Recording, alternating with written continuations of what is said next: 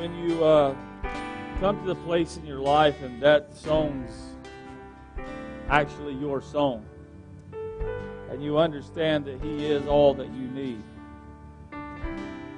that He's all that you want, and when that's your heart, when that's your cry, things change.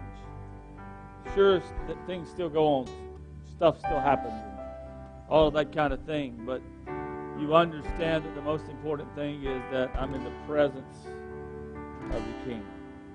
Lord, I praise you tonight for your presence in this place. We thank you, Lord, for your mercy and your grace. Thank you, Lord, for your blood that still works. Lord, and I pray that tonight, if anyone find themselves not knowing you, not desiring you, Lord, before this night is over, Lord, let their heart cry out to you.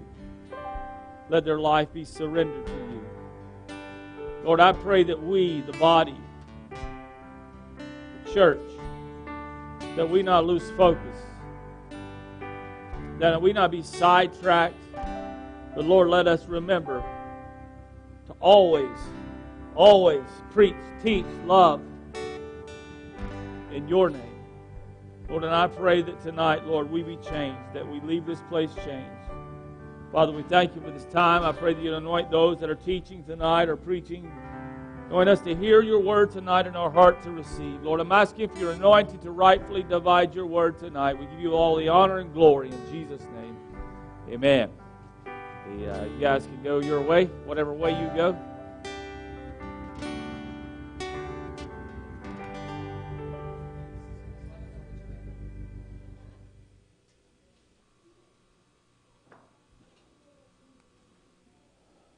What's up, Jordan? You want to teach tonight? Okay. Come here looking all crazy. I'll just throw you up here. I don't know if I'd throw you up here. I would ask you to come up here.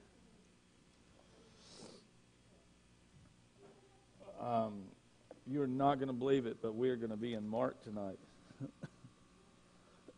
You may believe it, but I'm going to do my best to finish up this for summer before Charlie comes. So Charlie could wait another week. I don't know if that's going to happen or not, but it's good. We may get through this. But whenever you're studying and you're going through stuff and you're just, sometimes you feel like, man, this is just so much. But then you enjoy taking in so much. And that even something, a text, a portion of Scripture that you've studied over and over, you study it again, and the beauty of it is that it becomes new and alive again in a different realm or way to you, because He is always enlightening the eyes of our understanding. So we're in Mark 15. We're going to finish up chapter 15 and jump into chapter 16, but beginning in verse 42, and we'll go through 16, verse 7. Being quite ambitious tonight, but we're going to go for it. Last week we talked about the death of Jesus. If you did not get a chance to be here last week, nor tune in, or you haven't heard last week, I encourage you to go back and listen, because it sure was something else. Mark 15, beginning verse 42, says, "And now when the evening was come, because it was the preparation, that is the day before the Sabbath, Joseph of Arimathea, however you want to say it, an honorable counselor, which also waited for the kingdom of God, came and went in boldly unto Pilate, and craved the body of Jesus. And Pilate marveled if he were already dead. And calling unto the centurion, he asked him whether he had been any while dead. And when he knew it of the centurion, he gave the body to Joseph. And he bought fine linen and took him down, and wrapped him in the linen, and laid him in a sepulchre which was hewn out of rock, and rolled a stone unto the door of the sepulchre. And Mary Magdalene and Mary the mother of Joseph beheld where he was laid." Chapter 16. "And when the Sabbath was past, Mary Magdalene and Mary the mother of James and Salome, is that right? Sounds right. Had bought sweet spices that they might come and anoint him. And very early in the morning, the first day of the week, they came unto the sepulchre at the rising of the sun. And they said among themselves, Who shall roll us away the stone from the door of the sepulchre? And when they looked, they saw that the stone was rolled away, for it was very great. And entering into the sepulchre, they saw a young man sitting on the right side, clothed in a long white garment, and they were affrighted. And he said unto them, Be not affrighted, you seek Jesus of Nazareth, who was crucified. He is risen, he is not here. Behold the place where they laid him. But go your way, tell his disciples and Peter, that he goes before you into Galilee. There shall you see him, as he said unto you. I know that Easter just passed, and seems odd maybe to some that why would you, I don't really call it Easter messages or Christmas messages or whatever. I call it the Word of God. The Bible is the Bible, and it's good for, don't matter if it's July the 11th, which is coming upon us. That's our 23rd anniversary. Yeah. Wow. That's crazy. But anyway, it don't matter if it's July the 11th or what it is. You can have pumpkin spice and still preach about the resurrection or death of Jesus. So it does not matter. But in this text, and we find some, and I'm going to bring out some things and maybe some highlights that maybe you haven't really thought of. But verse 42, when the evening was come, because it was preparation, that is the day before the Sabbath. So the evening had come. It was approximately 6 p.m. So it was around that time when the high Sabbath of the feast would begin. But now it was just after 3 in the afternoon, and a lot of work still had to be done. A lot of things had to be done before the Passover Sabbath began. And when that began, all the work had to stop. So if you were here on Easter, we hit some of this a little bit, but all the work had to stop because they couldn't do anything on the Sabbath. They couldn't do anything that they needed to do. So during this 3-hour period of time, Joseph of Arimathea, he had to go to Pilate. He had to ask for the body of Jesus, and Jesus had to be taken down from the cross, and obviously, hopefully, some care was given in that process and placed in the tomb, and it's sealed before sundown. And had he not been taken off the cross, he would have had to hang there for another 24 hours. He would have to hang there because they couldn't get him down because they weren't allowed to do that. They weren't allowed to work. They weren't allowed to toil. They weren't allowed to do anything. They had to rest. So that is the day before the Sabbath. It was speaking of the high Sabbath of the Passover feast, which was Thursday, not the ordinary weekly Sabbath, which was on Saturday. So a lot of people think that Christ died on Friday and he rose on Sunday, and I'm not here to debate all of that stuff, but we confuse those, the Sabbaths, but it confuses many, and again, they think that he died on Friday, but he was actually crucified on a Wednesday.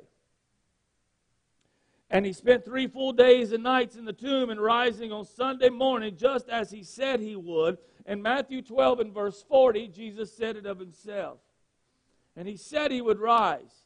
For as Jonas was there 3 days and 3 nights in the whale's belly, so shall the Son of Man be there 3 days and 3 nights in the heart of the earth.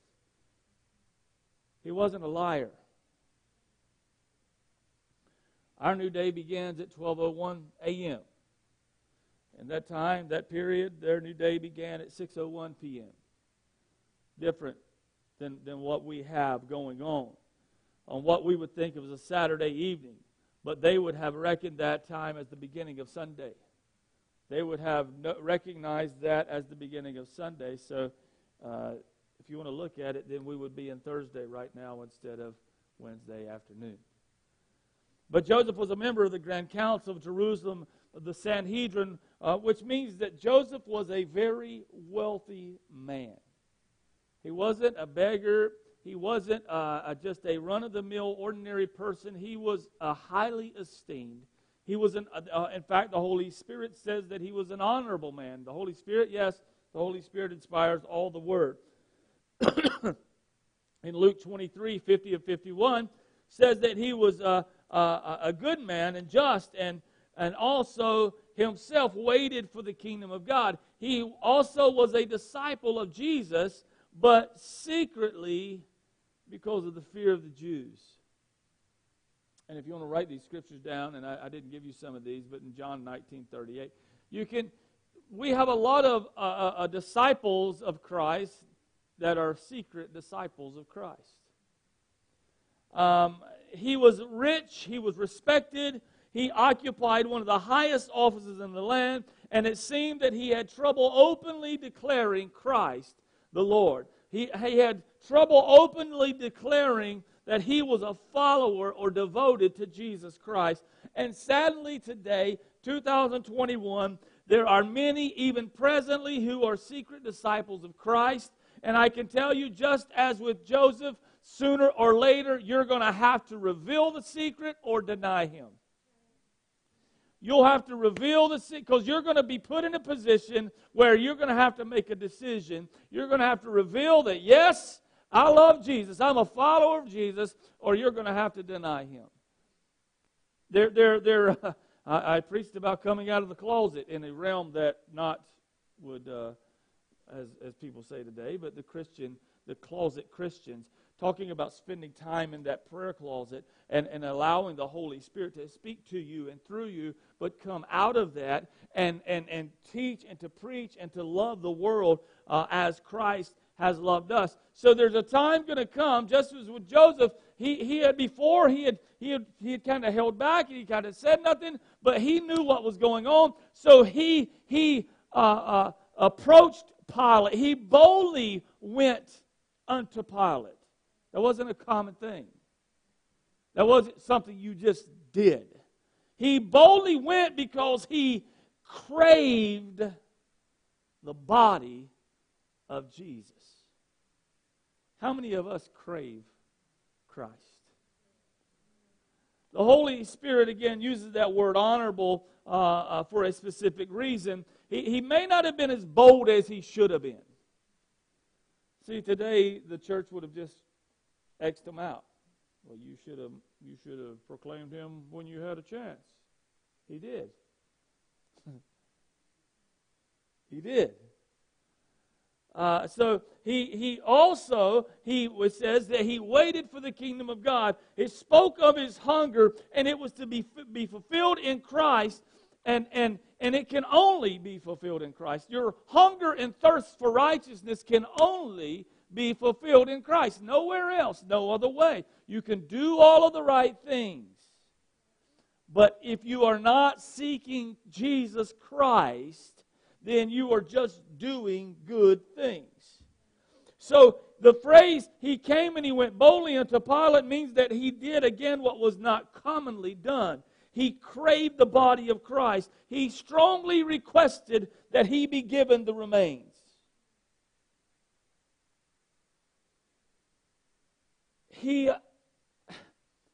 If he had not went to get the body, Christ would have been buried with just the common thieves. He would have not been buried in a tomb for the wealthy. He would have been buried with just the common thieves. And so time was running out, so what he was doing, he had to do it quick. Sometimes there's things that you just got to do. And if we wait, sometimes we wait so long that we let that opportunity pass us right on by. There is a time to wait on the Lord. There is a place that we should always be seeking His face. But there is an opportunity when it's there and when it's given for the Holy Spirit prompts you, it's to be done right then. Right then.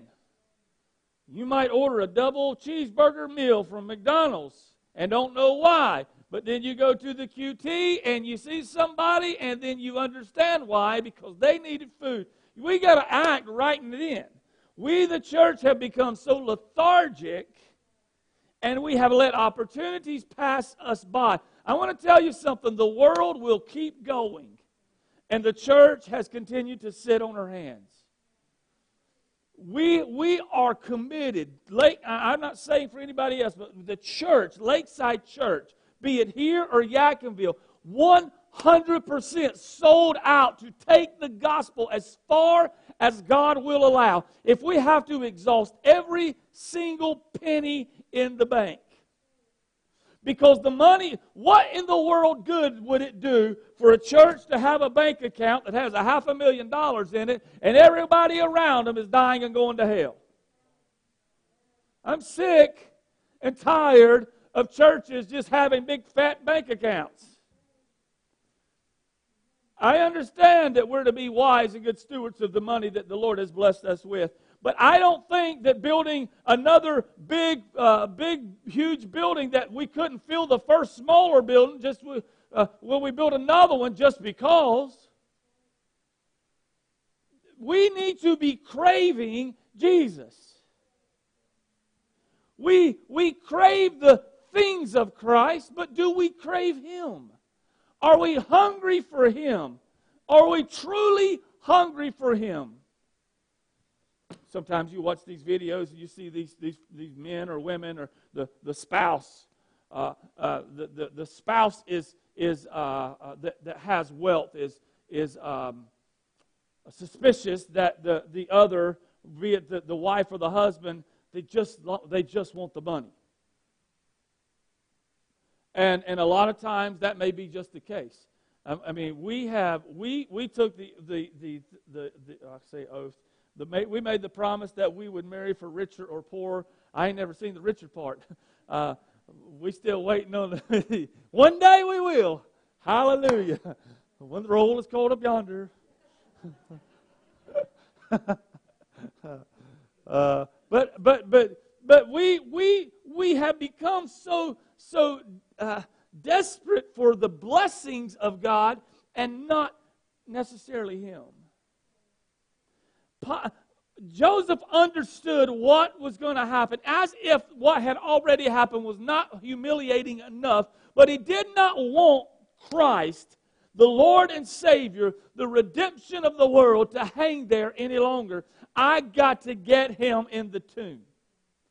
Can you imagine the absolute beauty that he had to help remove and drape the body? Can you imagine draping the Savior of the world over your shoulders? Could you imagine the blood that took away the penalty of sin, that removed the power of sin, that conquered death, hell, and the grave? It be saturating your clothes as you carried the Savior of the world to the tomb. We talk about Christ, and He is absolutely most important, and it should be. But can you imagine what He thought at this time?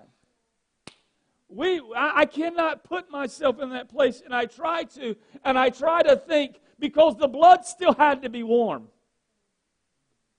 It still had to be warm. It still had to be flowing. It still had to be there. And I can imagine what he felt.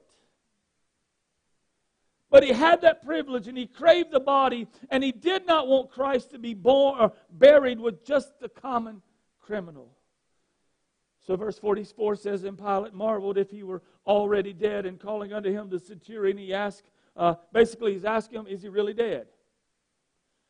Is he truly dead? Because why would he ask this? Because it typically took several days for someone who was crucified to die, and it had only been a few hours. So he was asking, was he really dead?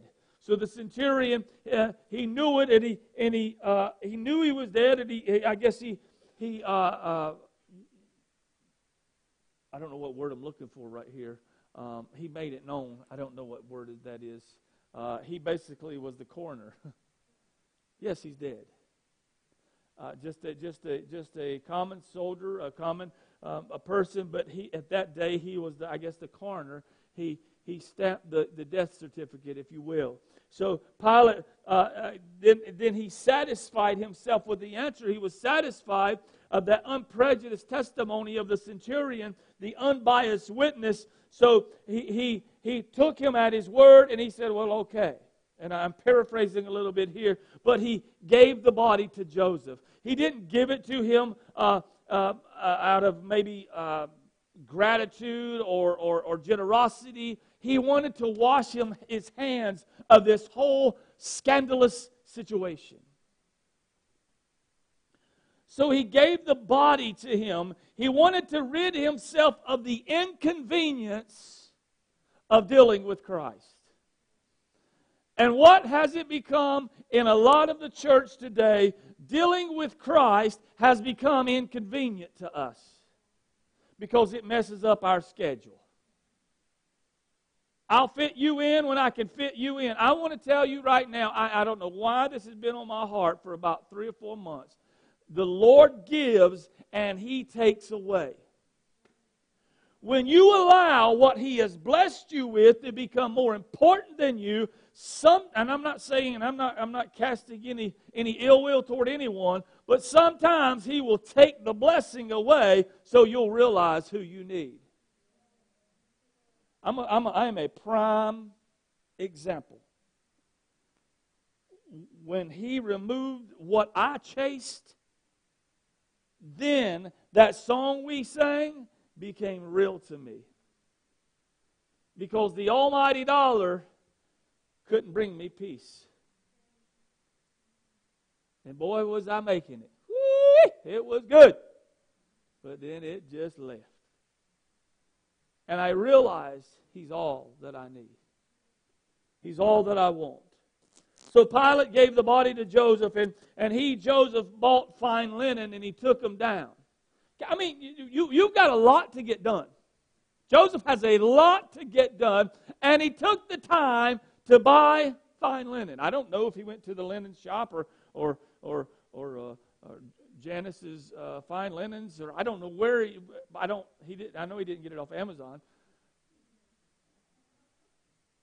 But he took time. Why would he take time? Because I'm going to get the body of the Savior of the world, and I'm going to wrap Him in the finest. He bought linen and laid him in a sepulchre which was hewn out of rock, and rolled a stone unto the door of the sepulchre. Again, the tomb was in the garden adjacent to the place of crucifixion, which most certainly was the property of Joseph. We call it a borrowed tomb. Why was it borrowed? Because he didn't need it long. I mean, I ain't going to borrow nobody's grave plot because I'm going to be there a while, or my body will. But he didn't need it long. I only need it for 72 hours. I don't need this long. And could Joseph have? Could the Holy Spirit have come upon Joseph and let him know this? We don't know. The Scripture don't tell us this. But he could have known, I'm gonna saturate the tomb that you prepared for your body with the presence of the King. He don't need it long. And he bought fine linen again. He purchased on the way to back from Pilate to Golgotha. It wasn't a garment, but it was a piece of cloth. It was fresh and it was unused. It would be used to wrap around the body of Jesus. A lot of times, what we come to give Christ is our leftovers. When Summer and I were over outreach and we would do these big, huge events, I'm going to tell you right now, we would get some stuff that looked like, it looked like the moth mafia got a hold of. I mean, I don't know what happened to this stuff. And people would bring pleather jackets that the whole pleather part was like faded off, and we would just throw them away. And I'm like, what are we doing? But this is the attitude that we bring to Christ most often. I want your best, but I'm going to give you my half effort. I did get up this morning.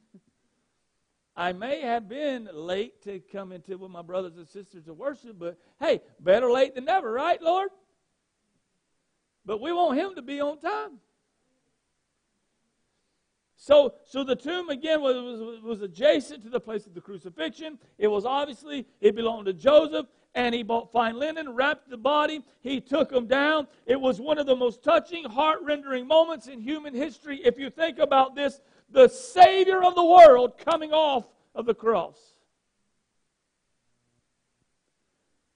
John's account, it seems that Nicodemus was waiting for Joseph at the crucifixion site, and there may have been others there present. Even the Roman centurion may have helped, because it would have taken some time to get the body off the cross. He didn't just plop off. He was nailed to the tree. I don't know if they had, I don't know what they had to get the nails out, but they had to remove them. They had to get them out. In order to get Christ off the tree, they had to remove those from the I guess it would probably been almost driven through the bone. They had to take time to get them off, because I know they didn't want to do any more damage than had already been done. And we look at this, and you can't imagine doing this, but it had to be done. So they took him down and they removed the nails and whatever they used to get those out, we don't know. But Zechariah 13:6, those wounds he will bear forever. It says, and one shall say unto him, what are these wounds in thine hands? Then he shall answer, those with which I was wounded in the house of my friends.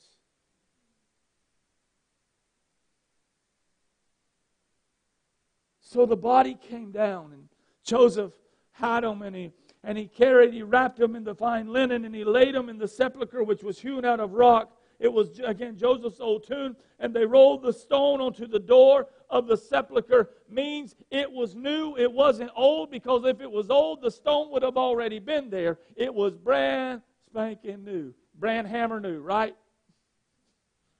If you don't know what that is, ask Israel, he'll explain it to you. Well, the Lord died a wicked death with thieves on the cross. He died that way. He was with the rich in his death, just exactly as was prophesied 800 years before in Isaiah 53 and verse 9. It says, and he made his grave with the wicked and with the rich in his death, because he had done no violence, neither was any deceit in his mouth. I just find it absolutely astonishing. 800 years before he would die the brutal death on the cross, it was even told down to the point of how he would be buried, and it would be with the rich. And they say this is just some fairy tale. Another prophecy being fulfilled. These women, they were evidently there at first, in verse 47, and Mary Magdalene and Mary the mother of Joseph beheld where he was laid. So they were there when he was first laid in the tomb. They saw with their eyes where he had been placed. They saw him wrapped in the linen. They saw it. You ever seen something and you go back and you don't see it again, and you're like, man, I know it was there. I'm not crazy. They saw with their very own eyes where he had been laid. No doubt they watched Joseph and Nicodemus prepare the body, probably both at the crucifixion site and at the tomb. But little did they realize, approximately 72 hours later, when they returned, the place where they saw him laying, he would not be there. He wouldn't be there. He would not be there, because he had already told that he would rise again. When they saw him lay there, he was dead. Dead.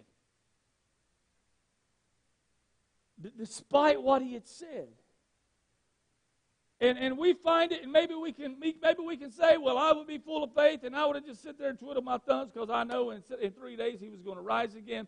But despite all that he said, and all that you had just witnessed, and all that you had seen, even if you wouldn't look at it, you had to hear the beating taking place, and the moans and the groans, and you had to hear it, and you had to see the bloody trail and the gory, gruesome after effects of what had taken place. And you heard him say that he would rise again, but he was dead. There was no one. There wasn't anyone there. The disciples weren't even at the tomb. These that spent time with Him day in and day out, that sat at His feet, that learned, that watched Him turn water into wine, that fed the 5,000, and He would multiply the fish and loaves of bread, that He would heal the sick, open the blinded eyes, that He would tell the woman caught in adultery, go and sin no more. They weren't even there at the tomb, and these women saw this, and they said, God, what's going to happen?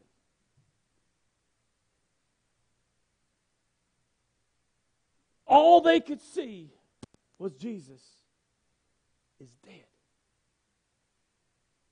Evil, it seemed, had triumphed. That the sun, I guess in essence, it wasn't going to shine anymore. But then we come to verse 1 in chapter 16. It says that when the Sabbath was past, Mary Magdalene and Mary, the mother of James and Salome, had bought sweet spices that they might come and anoint Him. And again, all of this proves right here, and I've hit this before, that they really didn't believe what Jesus had said, because if they would have spent the money to buy the spices to anoint a body that wasn't going to be there. They would have saved their money, and they would have sat back and said, man, we're getting ready to see something happen that nobody can explain, that everybody's going to flip their lid when the stones rolled away. But they had prepared the sweet spices, and again, they came. They came to anoint the body. So Christ had been in the tomb 3 full days and nights. And again, it destroys that myth that He was crucified on Friday, because He could not have been in the tomb for 3 days and 3 nights. And if you want to argue that, argue it with yourself, because I don't really care to. I tell people all the time, man, I've been married for 22, almost 23 years. We don't argue, and I love her more than I love you, and I'm not going to argue with you either. But anyway, very early, verse 2, very early in the morning, the first day of the week, they came unto the sepulchre at the rising of the sun. Very early in the morning, spoke of daybreak on a Sunday morning. They came, and they was probably expecting to have somebody, or where they were, expecting to have somebody roll the stone away so they could go in and anoint the body. I don't think that they were singing skippity-doo-dah and locking arms and skipping and I-oh, off to the tomb we go. I don't think they were doing any of that, but I think that they were probably walking in agony and anguish and thinking, man, I cannot believe this. Maybe looking at their feet or the path that were right in front of them, but not looking ahead.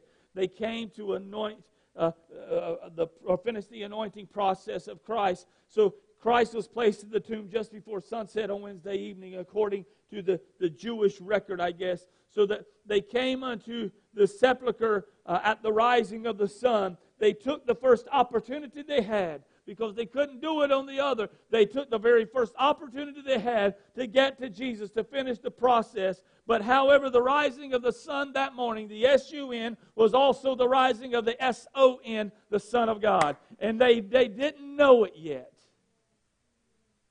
They didn't know it yet. But when they got there, they would obviously understand something happened.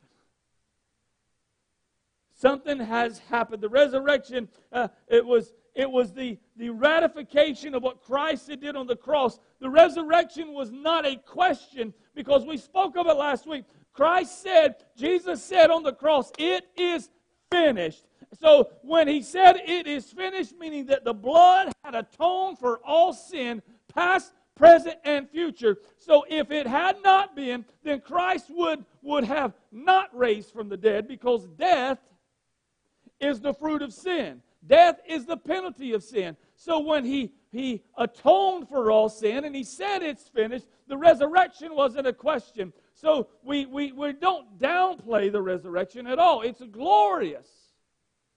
But it's just a ratification of what had already taken place at the cross. This would be the most happy, joyful, wonderful day in these women's life that they had ever known, that they would know that Jesus is alive again.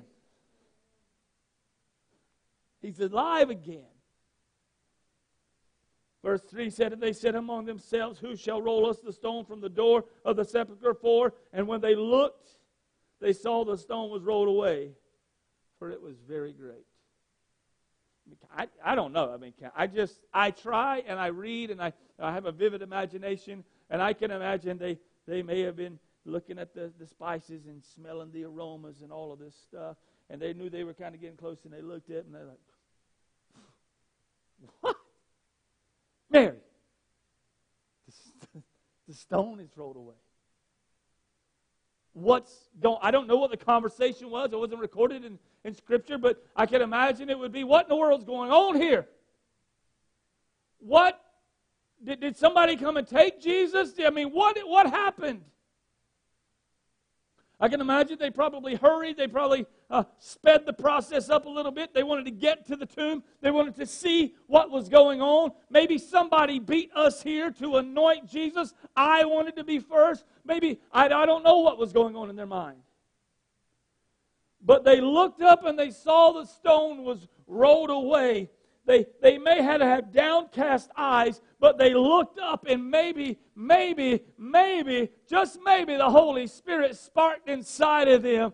Do you remember what he said? He ain't going to be here. He's alive. Verse 5, and into the sepulchre they saw a young man sitting at the right side, clothed a long white garment, and they were afraid. And people will say, well, that wouldn't scare me. Right. You go in. I ain't never walked into a sepulcher. I don't plan on walking in one either.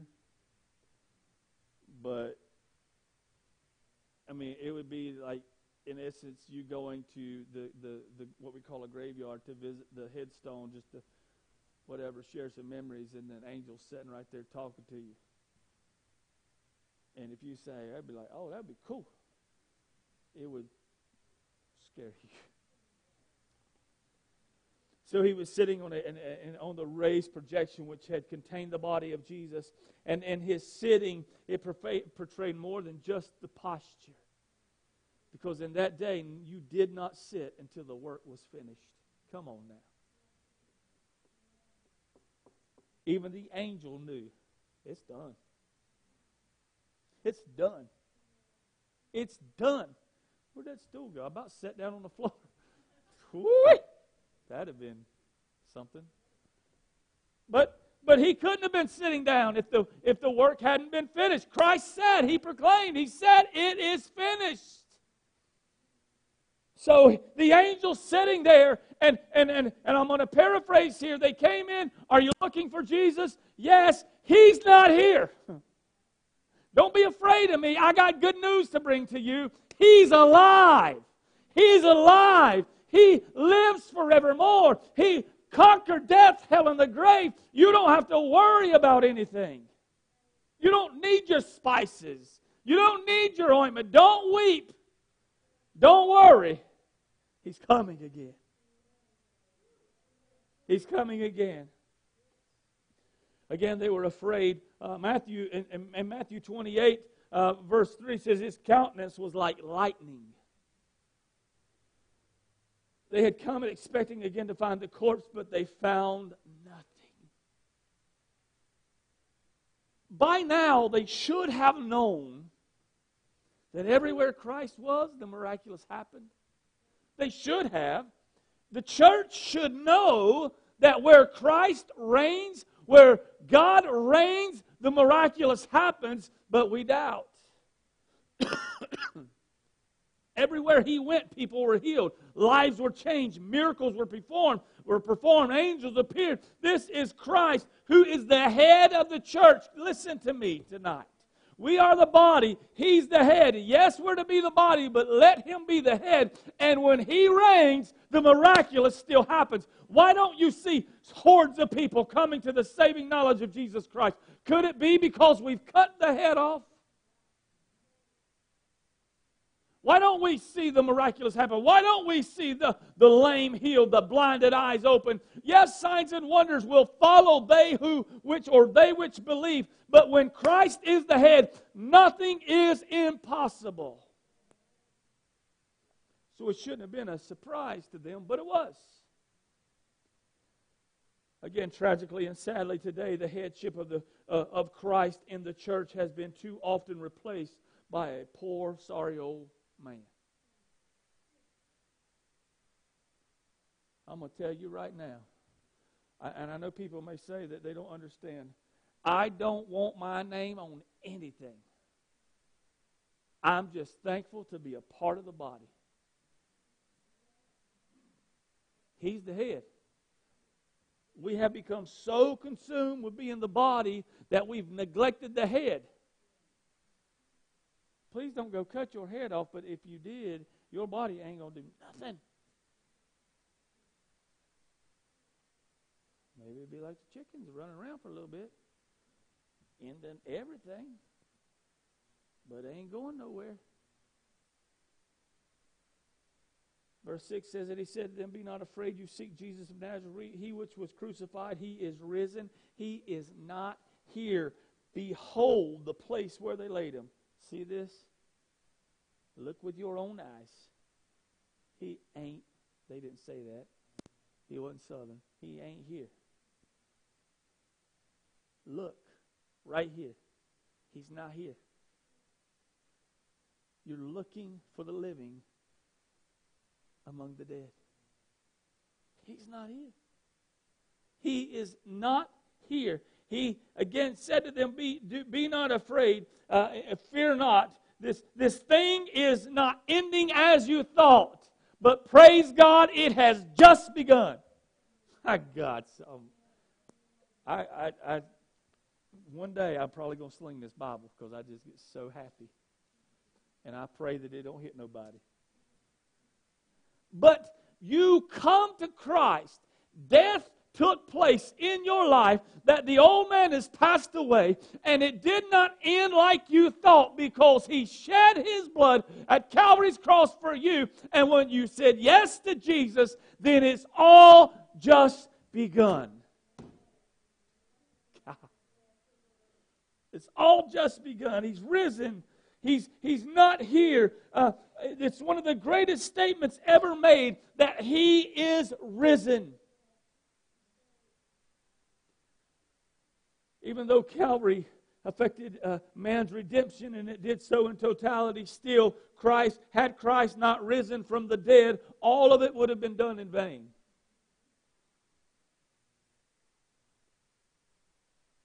He had even previously stated that while He would be crucified, yet still He would rise again. I will rise again. He's not here. Talking about, they're speaking of it's victory over death, hell, and the grave. Behold the place where they laid Him. It signifies the empty tomb. In other words, He definitely was dead, but He now is definitely alive. Nobody stole Him. Nobody carted Him away. He's not hiding anywhere. He's not here. They saw where He was laid. They saw with their own eyes where He was laid. They knew He definitely was dead, but now they definitely know that He's alive.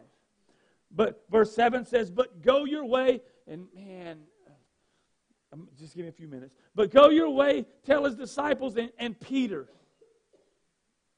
People skip on by this. Peter had just denied Christ. The church would have excommunicated Peter. They would have thrown him out. Don't tell Peter. Tell everybody but Peter. But he said, "But go your way, tell His disciples and Peter that He goes before you into Galilee. There shall you see Him as He said unto you." Again, there was no reprimand for the unbelief of the women. There was no reprimand for Peter because Peter had repented. Forgiveness comes with repentance.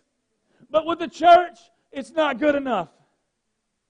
With the modern day church, repentance is not good enough in man's eyes because then you've got to prove something to yourself. In other words, if I would have done something this boneheaded and stupid, and Madeline was one, and Jason was the angel, that if it were modern day church, he would have said, "Go tell the disciples He'll see you in Galilee." He wouldn't have told you to tell me.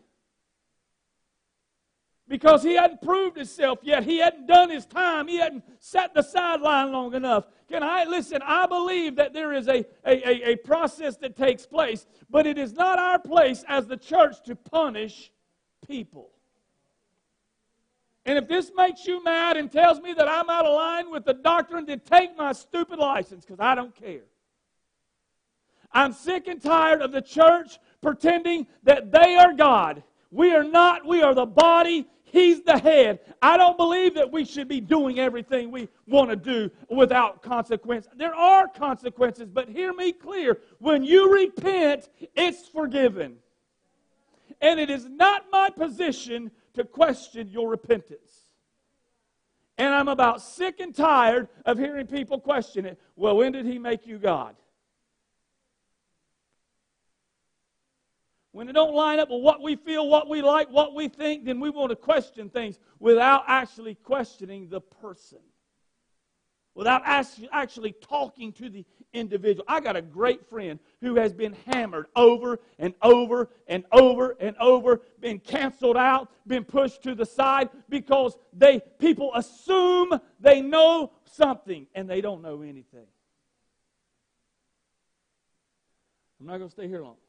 But go your way, tell the disciples and Peter again, it's a special effort made by the Holy Spirit. Make sure you let Him know that He's forgiven. Make sure you let Him know that He's still good enough. Make sure you let Him know that I still trust Him to be an ambassador for me. Make sure you let Him know to be in Galilee. Don't you leave Him. Don't you pass by Him. Make sure you tell Peter to. Make sure. Why Galilee? This was the first place that Christ commissioned them, that called them. So He told them to come back. I'm going to recommission you again. Galilee was a place where no one would come to Christ. They wouldn't. Even their own people. He was wounded in the house of His friends. That they didn't turn to Christ. That they didn't desire Him. They didn't crave Jesus. Galilee is again where He commissioned them, and Galilee is where He would recommission them. But why does self-righteousness have to be so alive in the church? I'm going to tell you, church folk, listen to me. Those that may watch, there are a lot of Peters in the world that need to hear Jesus wants to see you in Galilee. You're not too far gone. You may have messed up, but you have sought Him. You have repented, and He wants to see you there. He wants to dwell with you, and He wants to talk to you. It's about time for the church to bring the Peters home, if it makes sense to you. That, listen, we have done such a horrific job at actually being the body. So I don't know. You got something to play. I'm going to skip. There's so much in here. I could go for. We wouldn't get through Mark 16 until next year. But I don't know where you find yourself tonight, and I don't know if you'll watch or are watching, and maybe you're the Peter. Maybe you're the person who's just screwed. I have screwed up one too many times. I have made every excuse in the world to not be in His presence one too many times. And now I've bought into the lie of the enemy that you can't go because they're going to think you something of you and this and that and whatever else. I want to tell you that if that's you, He's telling you, I want to see you in Galilee. I want you to come. I want you to be an ambassador for me. I trust you. I love you. I forgive you. I have restored you. And I welcome you with open arms to keep running. Just as I told the woman caught in public that they brought to me, they wanted me to stone her. They wanted to stone her, but they dropped their stones. And all I said to her was, go and sin no more. So I want to tell you tonight, if you know one, pray for them. If that's you, we'll gladly pray with you. But I want to tell you that His hand is not short, that it cannot save. So as He plays whatever it is He's going to play, I want you to let the Holy Spirit speak to you. I want you to call out those people's names that you may know who they are.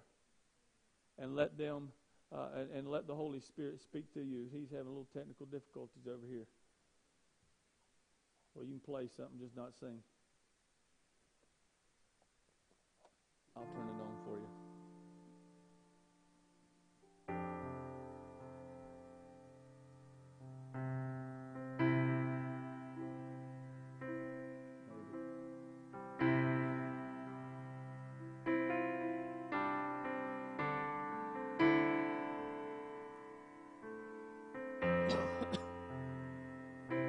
If you'll stand in this place tonight.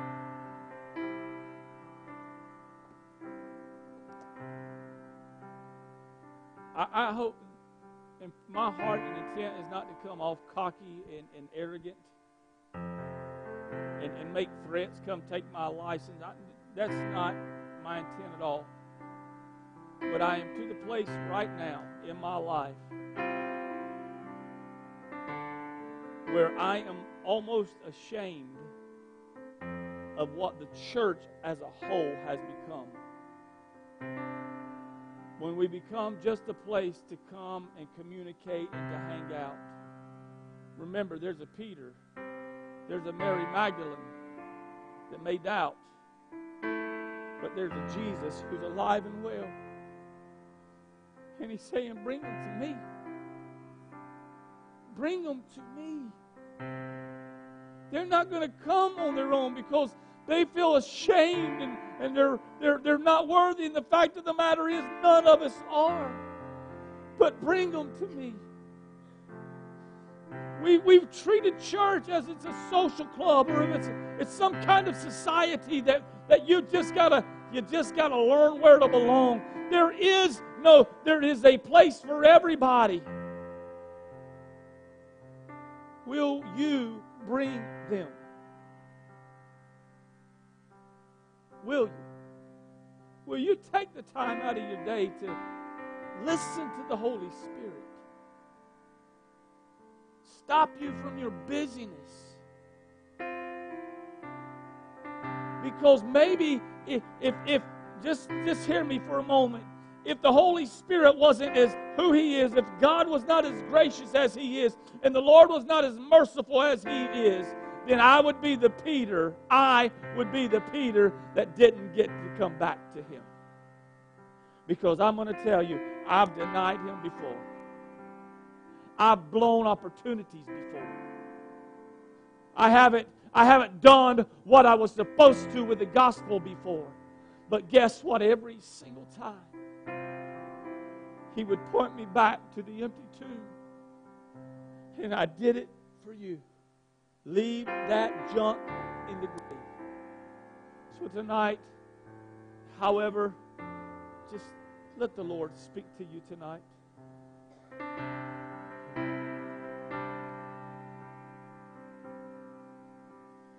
Caught up in your presence,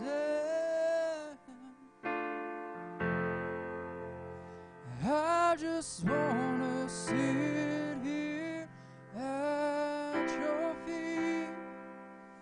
I'm caught up in this holy moment. I never want to leave. Oh, I'm not here for blessings. Jesus, you don't owe me anything,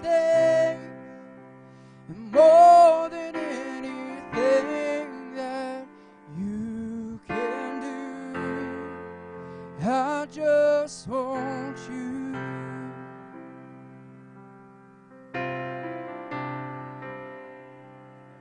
And I'm sorry when I've just gone through the motions. I'm sorry when I just sang another song and take me back to where we started. I open up my heart to you.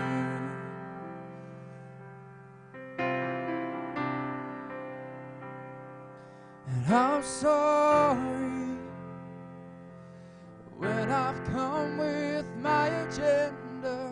I'm sorry when I forgot that you're enough. Take me back to where we started. I open up my heart to you.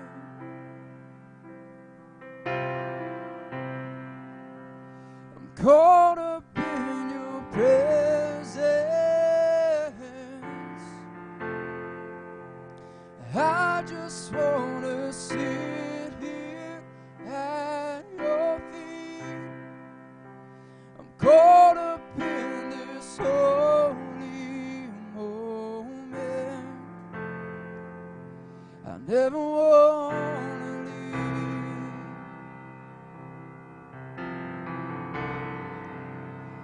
I'm not here for blessings. And Jesus, you don't know me anything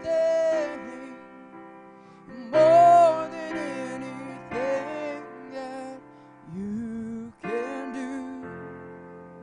I just want you.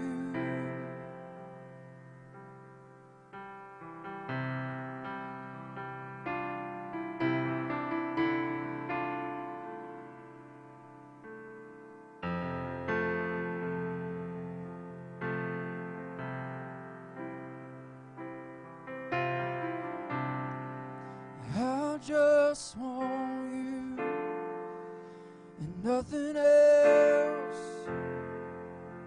and nothing else, oh Jesus, nothing else will do. I just want you and nothing else, and nothing else, oh Jesus, nothing else will do. I just want you and nothing else, and nothing else, nothing else will do. I just want you and nothing else, and nothing else, oh Jesus, nothing else will do.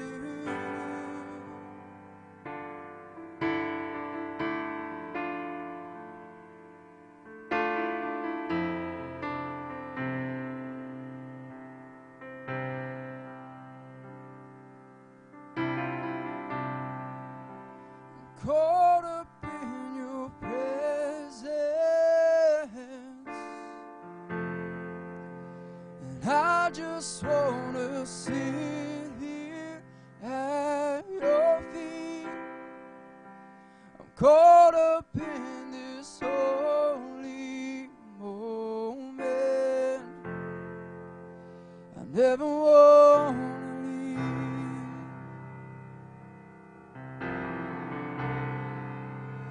And I'm not here for blessings. And Jesus, you don't know me anything more than anything that you can do. I just want you.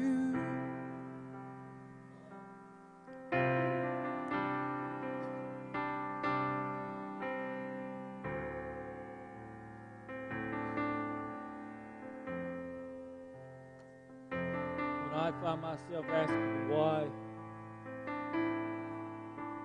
why would you do it? Why would you go through the brutality that you did?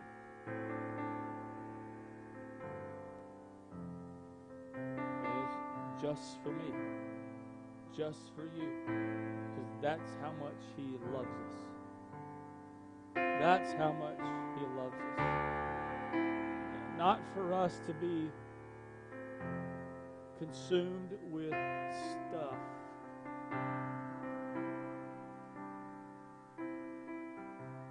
I want you to pray with me, us. There's some people that are part of this church that are in some dangerous places. And you didn't just pray. It don't matter who, no matter what, just pray.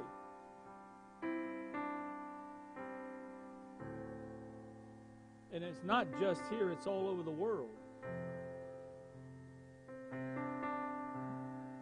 But we have the privilege to speak truth, to show the love of Christ. And we will. But as you go throughout this week, remember those Peters, the Marys, the Marthas, the people that have maybe not made the most of every opportunity, maybe feel like they've blown it, or you even know that, man, this is probably it, man. I just don't know. Call their name out. Reach out to them. Love them. Show them the love of Christ. Lord, we thank you for your presence in this place tonight. Thank you, Lord, that you're alive. And Lord, let us be alive. Lord, I pray that you would awaken our hands that have fallen asleep. Lord, our legs, feet that have fallen asleep because we've been still for too long. Lord, I pray that you would awaken our hearts, our ears to hear you, to receive you, Lord. Lord, to listen to your voice, to respond when you say go. Lord, we're asking big for you to continue to move and have your way. And Lord, I don't know why, but I just feel the need to ask you to send things our way so that we wouldn't be a slave to debt. That we could be what you've called us to be, who you've called us to be, the church. Lord, that nothing is impossible for you.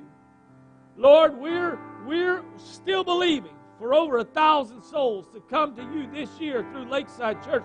We don't doubt it. We don't deny it. Lord, it's impossible with us, but everything is possible with you.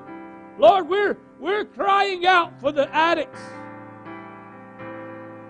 for those that are in bondage, Lord. Those that are contemplating suicide, God, we cry out for them. Lord, let us be your body. Let us be your hands and feet. Lord, we're crying out, move in their lives. Lord, set us free tonight. Thank you, Lord. We give you all the honor, glory, and praise in Jesus' name. Amen.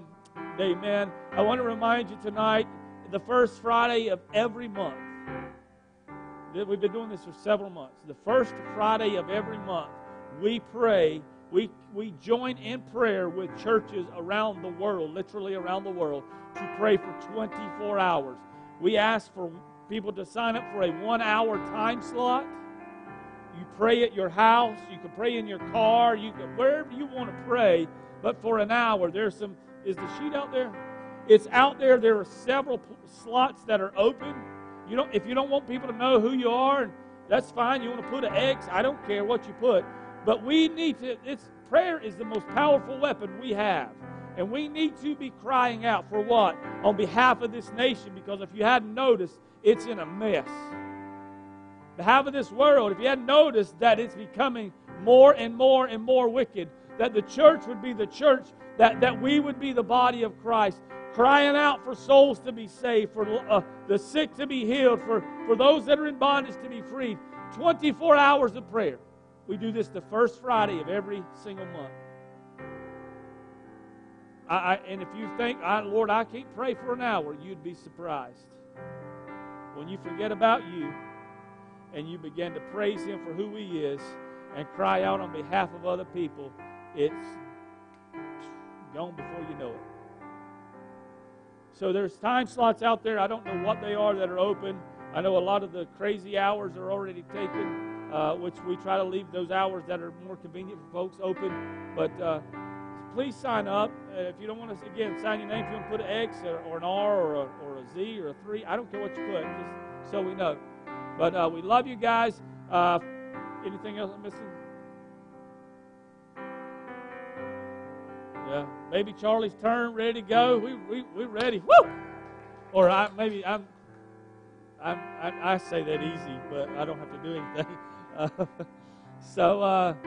Anyway, Mother's Day. Remember, we don't have a service Sunday night, but Mother's Day, this Saturday. The Beautiful Party is Saturday, and what? 11 to 1. Anyway, y'all know what's going on. I don't, but we'll see you soon. Be blessed.